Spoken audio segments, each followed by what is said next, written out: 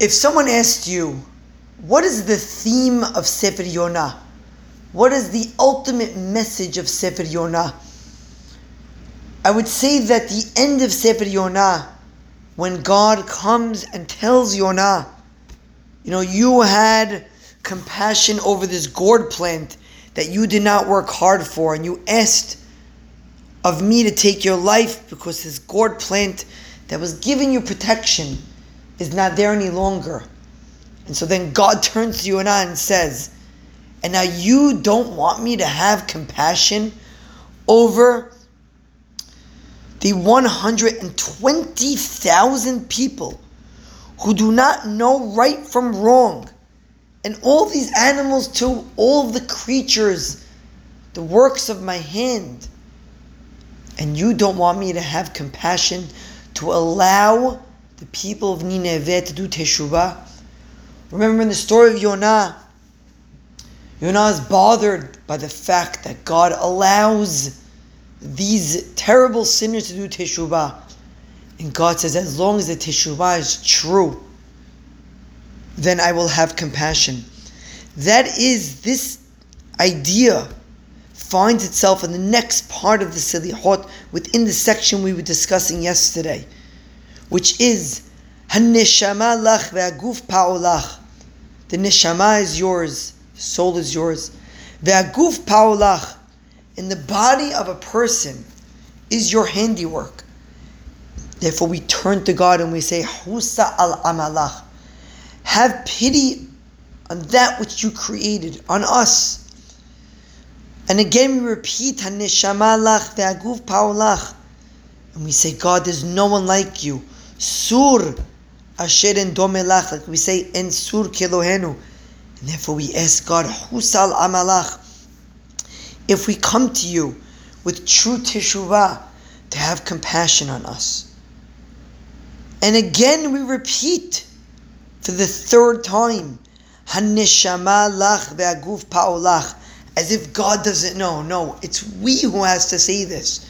We have to recognize that our neshama, the soul that powers our body, and then our body, which is the handiwork of HaKadosh Baruch Hu, that it's all dependent on Him. And so we stop here now and we reflect to say, Adonai aseh lema'an shimcha. Do this for your name's sake. Why? Because it's our job. It's our mission in this world to serve HaKadosh Baruch Hu. Atanu al shimcha. That if we understand the fact that we are the work of God's hands, then atanu al shimcha, we are dependent upon God's name. And we ask God then, Adonai aseh leman shimcha, since it's our mission to glorify God's name, to make God's name great. Well, what's God's name about? Ki el melech hanun verahum shemecha. Your name, God, as you told Moshe Rabbeinu on Har Sinai, with the 13 midot, which we will discuss in one of our future classes. The 13 midot, where God says, He calls out in His name and He says, Adonai, Adonai, El Rahum Hanun. God Himself establishes and pronounces in front of Moshe that He is compassionate.